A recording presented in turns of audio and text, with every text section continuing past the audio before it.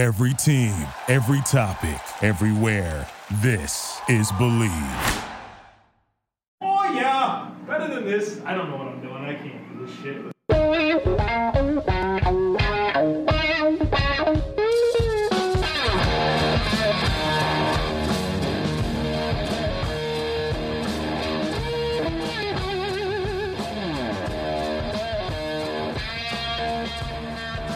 What's better than this? Guys being dudes here on the Draft Dudes podcast, presented by Locked On. It's Joe Marino and Kyle Krabs from the Draft Network. We are your hosts here on this Friday edition of the show. It's time to set the table for Week 6 in the NFL season. Kyle, welcome. Before we do, I didn't declare free money bet from last week. So now we've got ourselves in a pickle, Joe, because mybookie.ag, I'm going to go there right now. And if Penn State -3 does not exist, I can't use it. Even though that's what we quoted on the show, correct? Yep, because when we recorded it, that's what the line was at. I see this Virginia, Miami, Florida. Not a top 25 matchup, so not eligible. No, Virginia's ranked. Oh, yes. Did you see this line moved? Yes, it's 1.5 now, right? Yeah. You feel pretty good with that 2.5, don't you?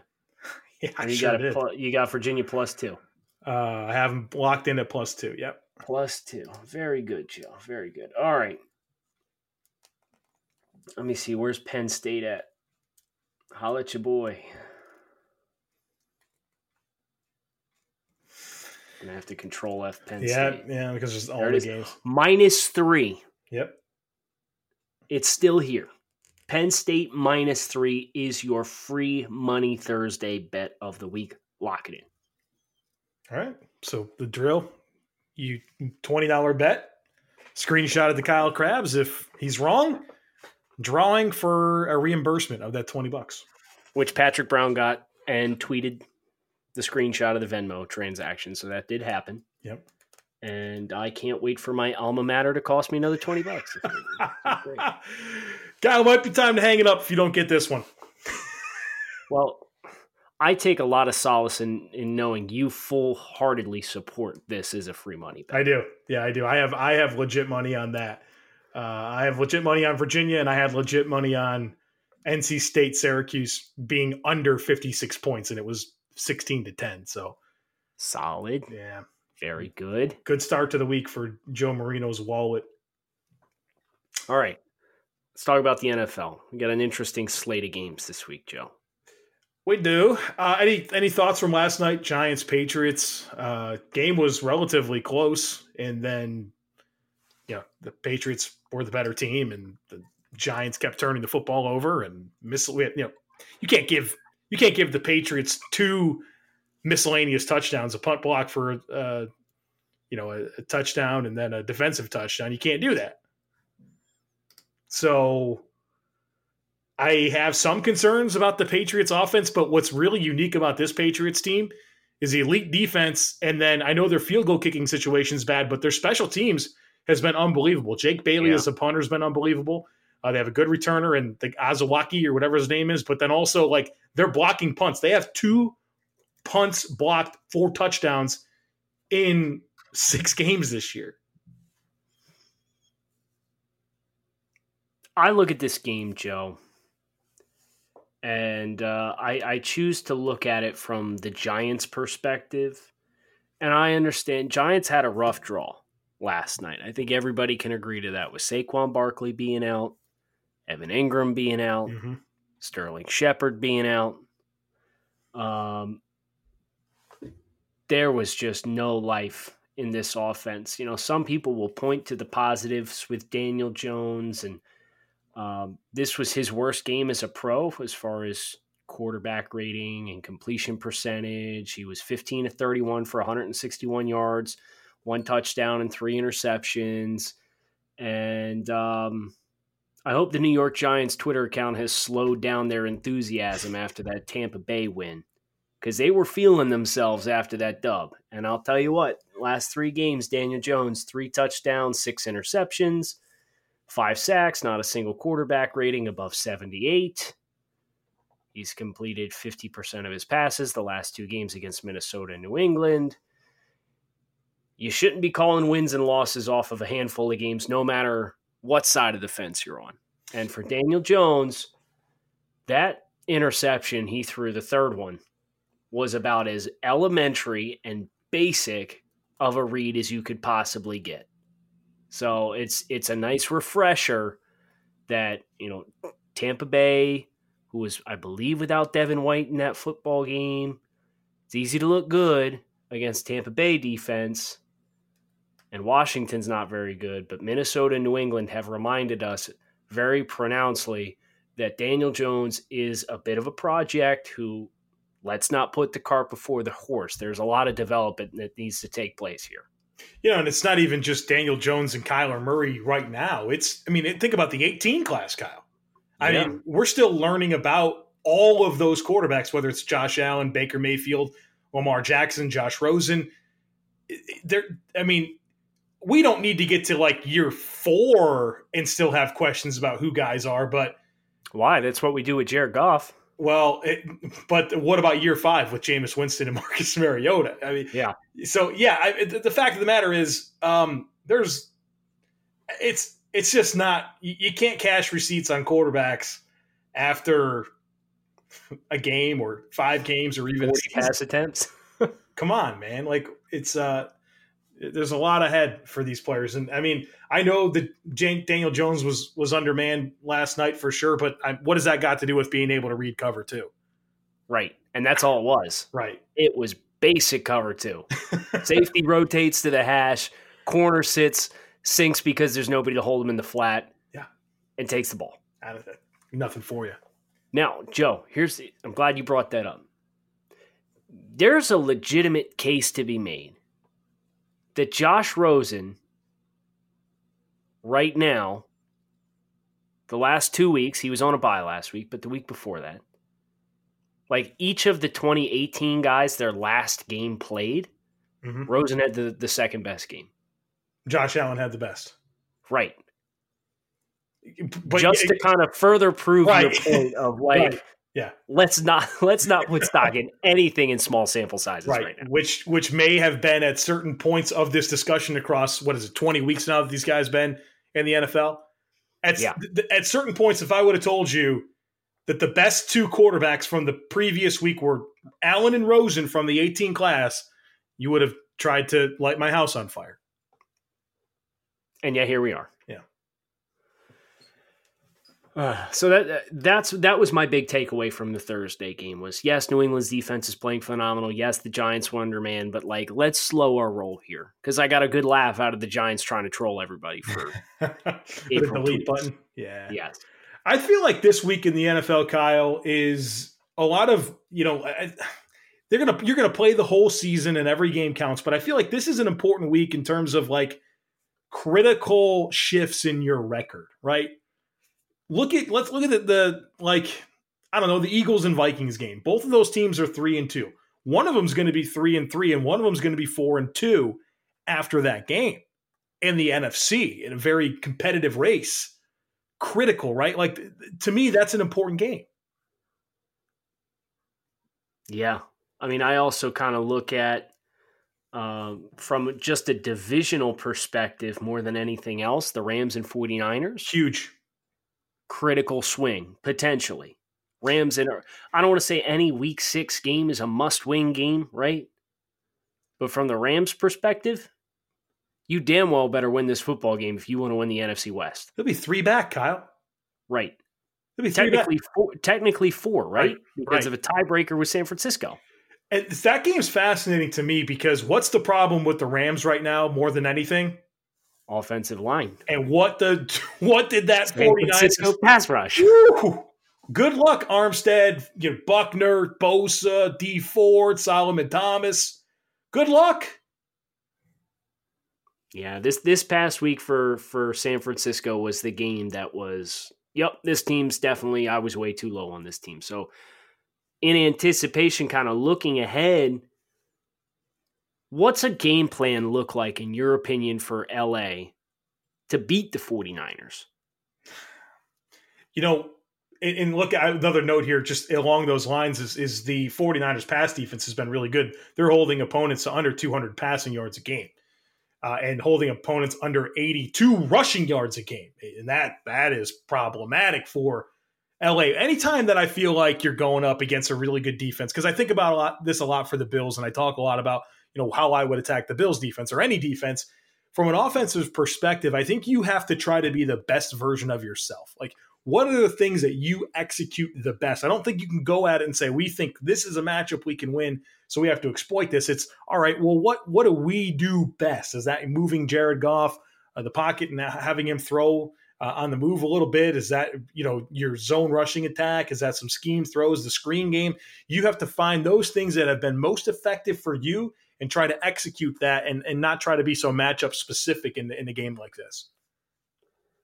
Which is a big conflict for me, because what the Rams historically have done best is wide and outside zone in the rushing game. Yeah. And San Francisco's got the athletes up front to just destroy that. So I would look to isolate Kupp in the middle of the field, and I would feed Kupp, and I would feed Gerald Everett, and I would feed your backs in the pass game. That would be my. I kind of disagree with your philosophy just because I think you're playing in San Francisco's strength way too much. I'm not abandoning the run, but if I need critical down and distances, I'm going in the middle of the field. Well, and certainly I wasn't saying they should do any one thing. I think it's identifying what they felt they execute the best and trying to roll with that. I think an underrated component of this game is you have a team in LA that's been in big games a lot over the last few years, played at the Super Bowl, all kinds of playoff games. And then on the other side of that, you have a team that really hasn't, right? This is a 49ers team that is 10-22 over the last two seasons going into 2019.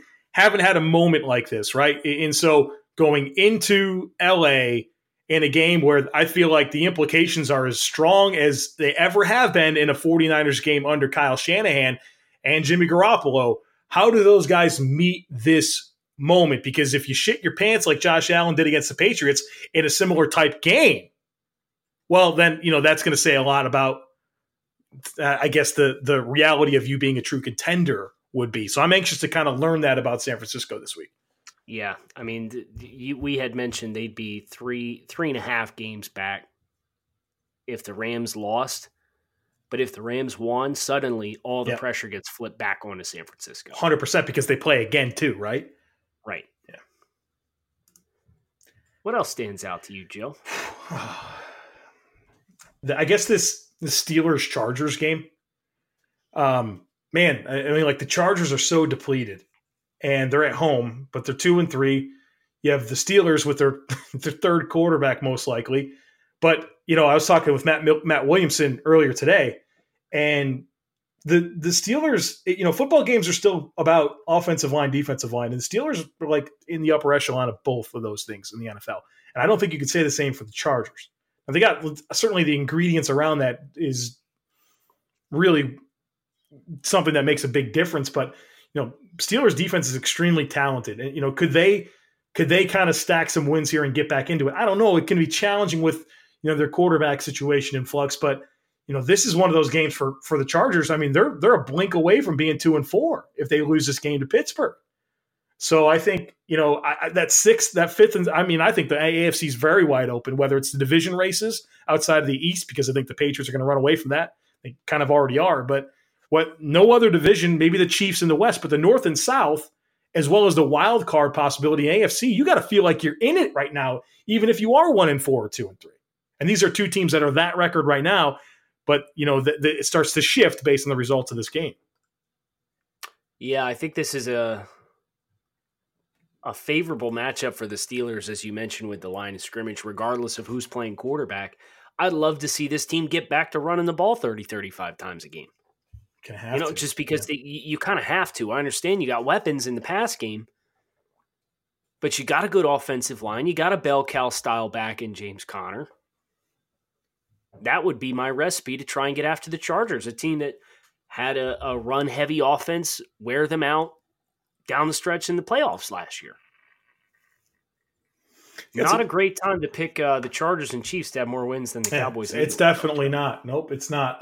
But how about this Steelers front with Stephon Tuitt, Casey Hayward, Javon Hargrave, TJ Watt, Devin Bush. I mean, even Bud Dupree's had some moments this year. Like, those are freaking good players, man. Deep. I mean, you look at the back, Minka Fitzpatrick, Joe Hayden, Terrell Edmonds has played better this year. Steve Nelson. And to summarize, for the Chargers, offensively, right, they just lost Mike Pouncey to IR. Yeah. There's this starting offensive line. You ready for this? Left to right. No, boy.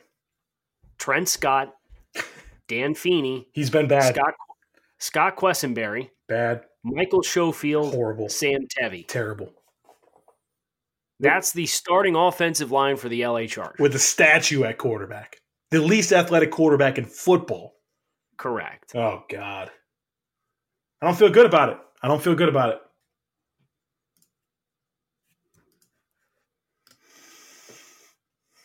Let's see here. We got a lot more here. Texans Chiefs, interesting.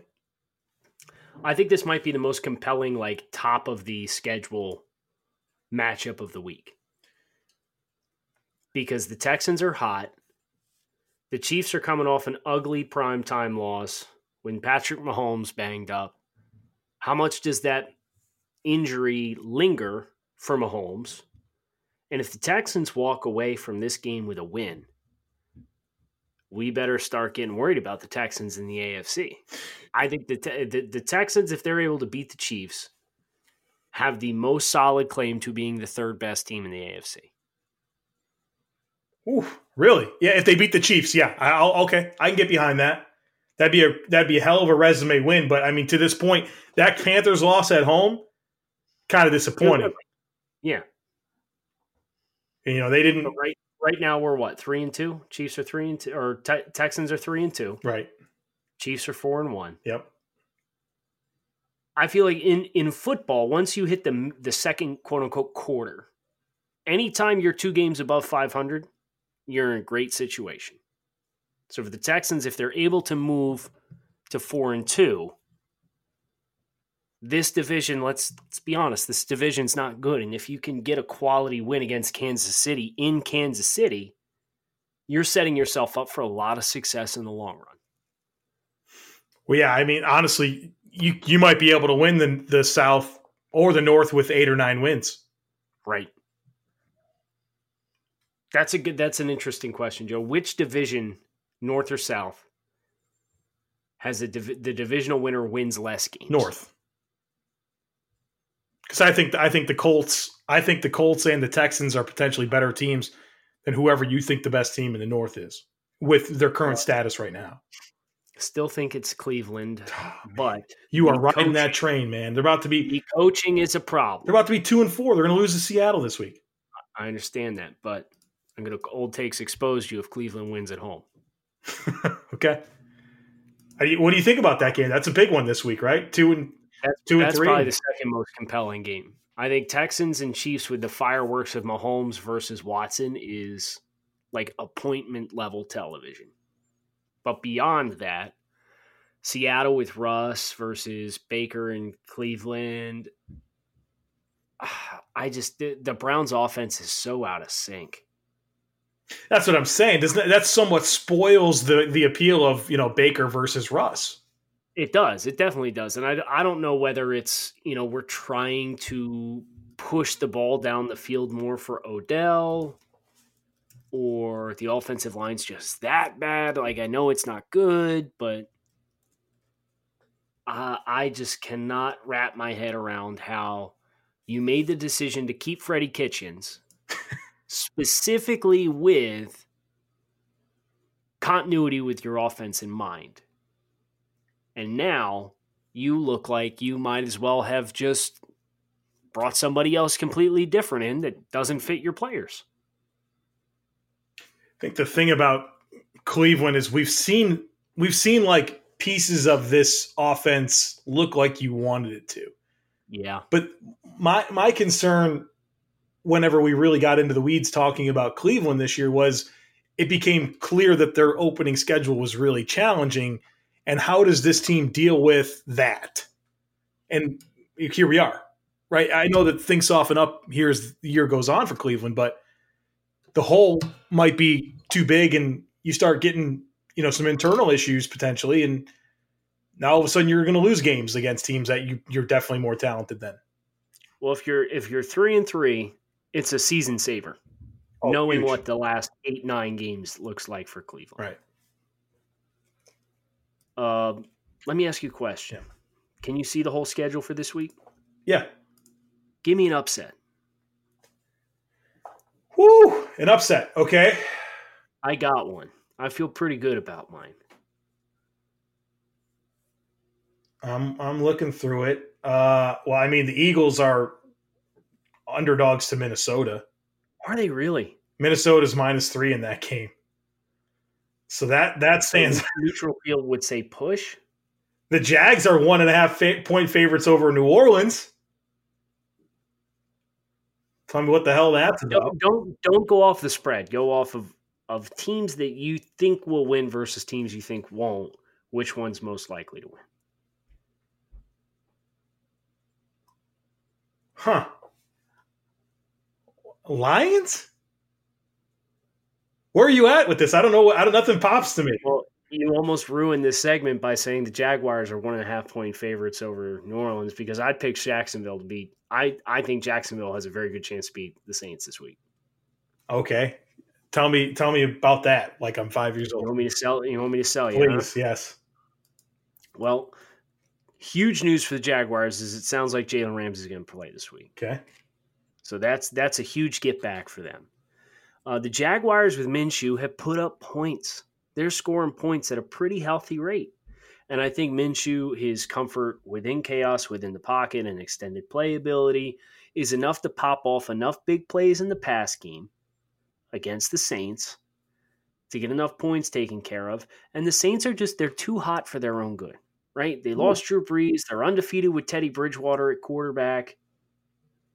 I think it's high time we see the Saints drop one. They're due. Law of averages, backup quarterback. A non-dynamic backup quarterback in Teddy Bridgewater. I think the Jaguars really get after Teddy, and I think they make just enough plays offensively to win this game. It's fascinating to me. I would disagree with you. I think the Saints will win this game.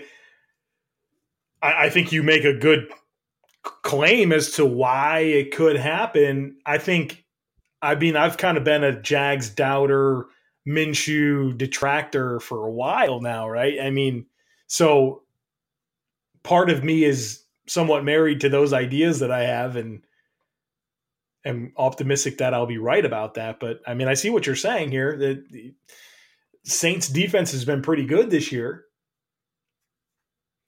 Don't get me wrong. I'm not kissing Gardner Minshew's feet. And I still think he's playing out of his mind good right now, right? I know he had 3 turnovers last week. I think he had 2 fumbles in their loss. But Minshew, I think, still gives you enough in the passing game with what his strengths are that you can pop some plays with him on a weekly basis. I don't think Jacksonville's going to get held to 10 points against the Saints this week.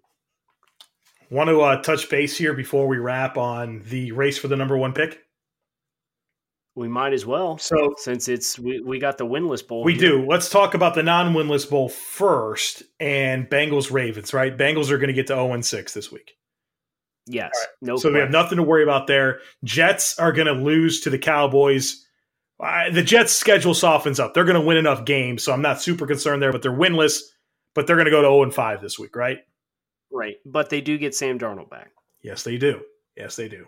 And then, of course, the marquee matchup in the race for the number 1 overall pick, the 0-5 Redskins travel to Miami to face the 0-4 Dolphins.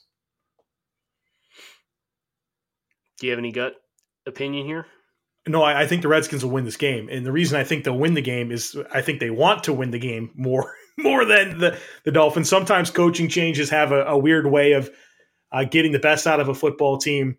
The Redskins are going to get back to running the football, and I think that's a bad idea, except for this week against Miami, because you just don't need to turn it over through the air. You don't want to give Miami any advantage, right? And I think Bill Callahan will be the right type of coach and have the right type of plan to beat Miami this week. I feel like that team has some energy. There's been some weird comments coming out about maybe some people that were happy that Gruden was let go, and I think you'll see a higher level of focus. Their front seven's good. I mean, the Redskins have more talent than Miami, and I think they have a lot more to play for, if that makes sense. That's what it comes down to for me. The front seven for Washington. The line of scrimmages is where Washington holds their most notable advantages. Washington's interior trio is Jonathan Allen, Daron Payne, and Matt Ioannidis. Those guys are going to pound the hell out of the interior of Daniel Kilgore, specifically in Evan Boehm at right guard. I think Dieter can hold his own in one-on-one situations, but that's a very imposing group. And then having Ryan Kerrigan coming off the edge with Jamarcus Webb playing left tackle now for the Dolphins. Undecided if Isaiah Prince or Jesse Davis is going to be playing a right tackle. But that front will eat against Miami, and conversely, Miami has nothing up front that's going to make you sweat, with the exception of Christian Wilkins, who's probably going to be drawing Brandon Scherf on quite a few of his one-on-ones. My biggest question for this game is, does the Taco Charlton sack streak continue? I hope so. I'm here for it, man. I'd love to see Taco turn into like a solid starter, probably 6 to 8 sack a year kind of guy. I think that's his ceiling based on what we've seen so far. What is there a quick, just for people that might be curious about how he's playing for Miami? I know he's got 2 sacks. I think he played like 72% of the snaps against the Chargers after, up from like 42%. So he's getting more playing time. We only have a 2-game sample size, but he's made some splash plays. He's their best defensive end, if you want some perspective. Now, what does that really, honestly, truly mean? Right. In this spectrum of Miami's roster? Like, okay, Kyle. Dallas ate him up a little bit, but I think Dallas ate him up because Dallas knows him. Dallas practiced against him every day for 2 years. So he got a sack on an extended play on Prescott in which Dak flushed the pocket. But I thought he performed quite well against the Chargers, and I think he'll have an opportunity with Morgan Moses and Donald Penn. I think he's got a very realistic chance of extending the sack streak to 3 straight games. Be fun. So a Taco sack and a Dolphins loss would be the ideal Sunday afternoon. A couple Josh Rosen touchdown passes would be nice too. As long as they don't lead to wins. Well, I mean, that's Josh done played defense, so it's okay. Hope you guys enjoyed the setup to week 6 of the NFL action. Make sure you come back and see us again on Monday when we break down all of the action for both college football and the NFL. And then Tuesday is Takes on Takes with your hot takes. You are the show. We are just the vehicle in which it rides. Come back and see us. Thanks as always for listening to the Draft Dudes podcast. Thank you for listening to Believe. You can show support to your host by subscribing to the show and giving us a 5-star rating on your preferred platform. Check us out at Believe.com and search for BLEAV on YouTube.